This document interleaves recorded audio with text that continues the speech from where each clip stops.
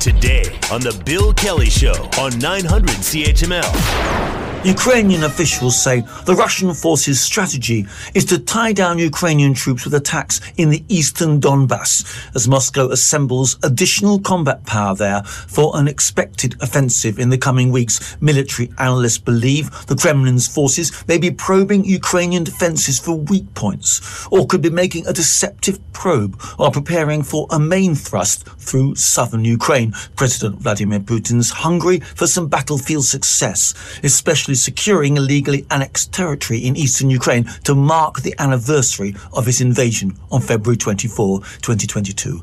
I'm Charles de Ledesma. So things heating up in Ukraine. We were told, and I guess we're expecting some sort of a Russian offensive, and this seems to be the early part of it, which is, well, not that there's ever a good time, but this is not a good time at all for some of the uproar that seems to be happening, especially when it comes to what's going on within the military, but also within the government. Was one of Zelensky's top advisors fired or going to be replaced? There seems to be some confusion as to what's going on. To shed some light on this, please do welcome back to the program Elliot Tepper, Emeritus Professor of Political Science at Carleton University, who's been following this story very closely. Elliot, thanks so much for the time today. Your thoughts on what you've heard over the last couple of days? I mean, we knew the Russians were at some point going to be mounting an attack. They seem to be making some progress right now. What are you seeing and what are you hearing? In terms of the battlefield, really the offensive has already begun. Remember that Russia has had an unrelenting assault all across Ukraine, particularly on the energy infrastructure, but also civilian targets, while meanwhile, just a grinding conflict, as the U.S. calls it, has been going on inside the Donbass region, particularly around Bakhmut. This is a town that we would not have heard of normally, but is now viewed as Fortress Bakhmut by the Ukrainians, and clearly the Russians are trying to take it over. The Wagner group is very active there, saying they are the ones who can do it. So there is a battlefield buildup going on. The concern now is that Russia has hundreds of thousands of additional troops they can pour into this, and they can muster them, Bill, on the Russian side of the border, and also gather all the ammunition and other strike equipment. And Ukraine, even if it knows they're there, and I think they work closely with Western intelligence services, cannot attack them until they actually cross into Ukraine, because that's the pledge that Ukraine has given in order to receive all the new Western armaments in particular. So they're amassing these troops right now. This is obviously going to be this is the offensive, but they've already had some progress on this. At what point is Zelensky going to say, "Look, I don't care what we promise, we have to defend our country," or does he just wait till they start pouring across the border like locusts and just overrun whatever is there? Well, he has to have the material to do so. The Ukrainian armed forces have been extraordinarily innovative and, of course, courageous, and has had battlefield successes. But if you stand back half a step, what appears to be the case is that Mr. Putin is trying to do now what he failed to do 1 year ago, and is likely to use, everybody speculates, the anniversary of the initial invasion to try to actually succeed. There's a buildup in Belarus, which on the other end of the country, in order to perhaps divert Ukrainian attention. But it's also possible they will use Belarus as an entry point to attack Kiev or other areas in that part of the country, which puts them near Poland and the Baltic states. So keep that in mind. So we aren't quite sure what Mr. Putin is up to, except that he undoubtedly is determined to complete or to succeed in what he originally wanted, keeping in mind he's now said, no, it's just to consolidate our efforts in the Donbass. And there, if you toss another 300,000, and there's speculation it's 500,000 new troops, that's going to make it a very difficult situation. There's also, Bill, a time question here, because Russia may want to move before all this new armament that's been promised of all kinds actually gets into operational use by Ukraine. And also, in April, it gets very muddy there, and Russia's worried about how they'll do in that case. So there may be a window in the very near future where Russia will make a major move. But with all this going on, I mean, this is clearly a critical time for Ukraine.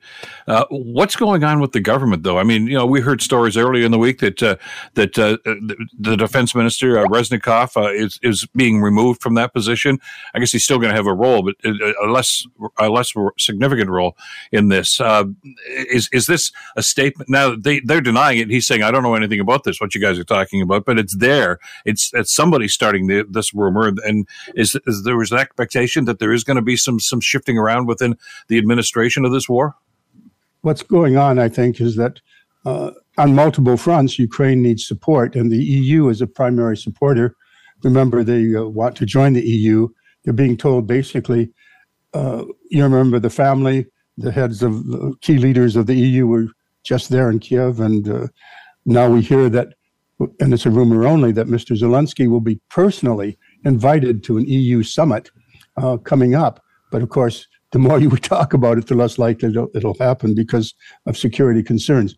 But the main point here is, in order to maintain the support of the EU and a critical support and a future avenue of membership, corruption has to be dealt with. And corruption has been an enduring issue for Ukraine for a very long time.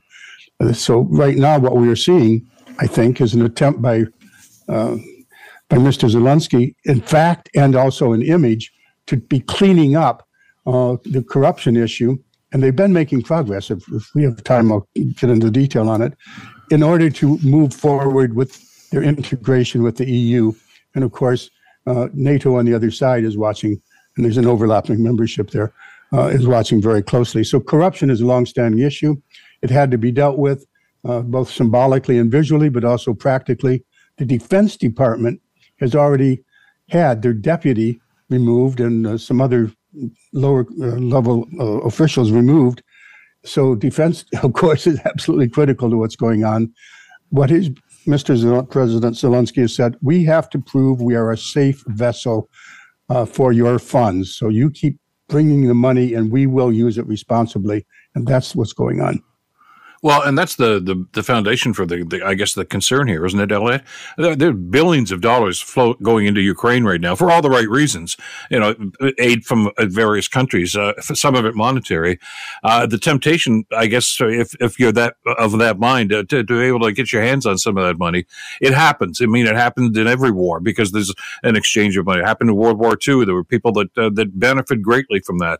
It happens in Vietnam. It happened in the Afghan war. And on it goes. It's something that we probably don't even think about. It's not front of mind for most of us right now, but it's the last headache that Zelensky needs right now. Indeed. And they have been making progress.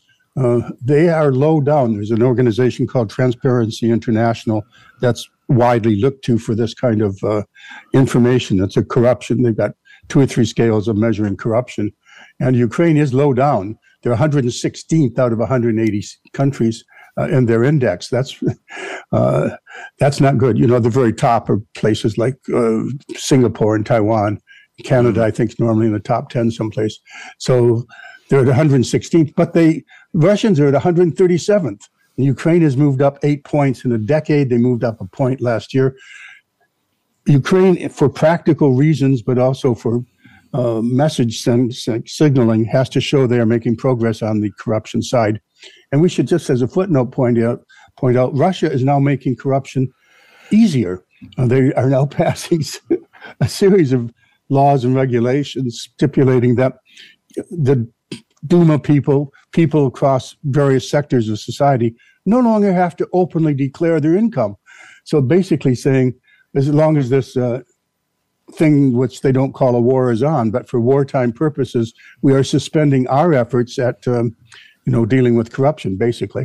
So it's a bizarre situation where Ukraine is not permitted to fire on Russia, but Russia is allowed to fire on Ukraine endlessly and openly, and corruption is allowed to increase in Russia officially, in effect, and it's being dealt with, however, in a very significant way inside Ukraine. We'll have to leave it there. We're kind of tight on time this morning, but certainly this is a very fluid situation, and I'm sure we'll touch base on this in the next few days as developments continue to unfold there. As always, Elliot, thanks so much for this today. Really appreciate it. Oh, you're very welcome. It's always good to talk to you, Bill. Take care. Elliot Tepper, Emeritus Professor at Carleton University. The Bill Kelly Show, weekdays from 9 to noon on 900 CHML.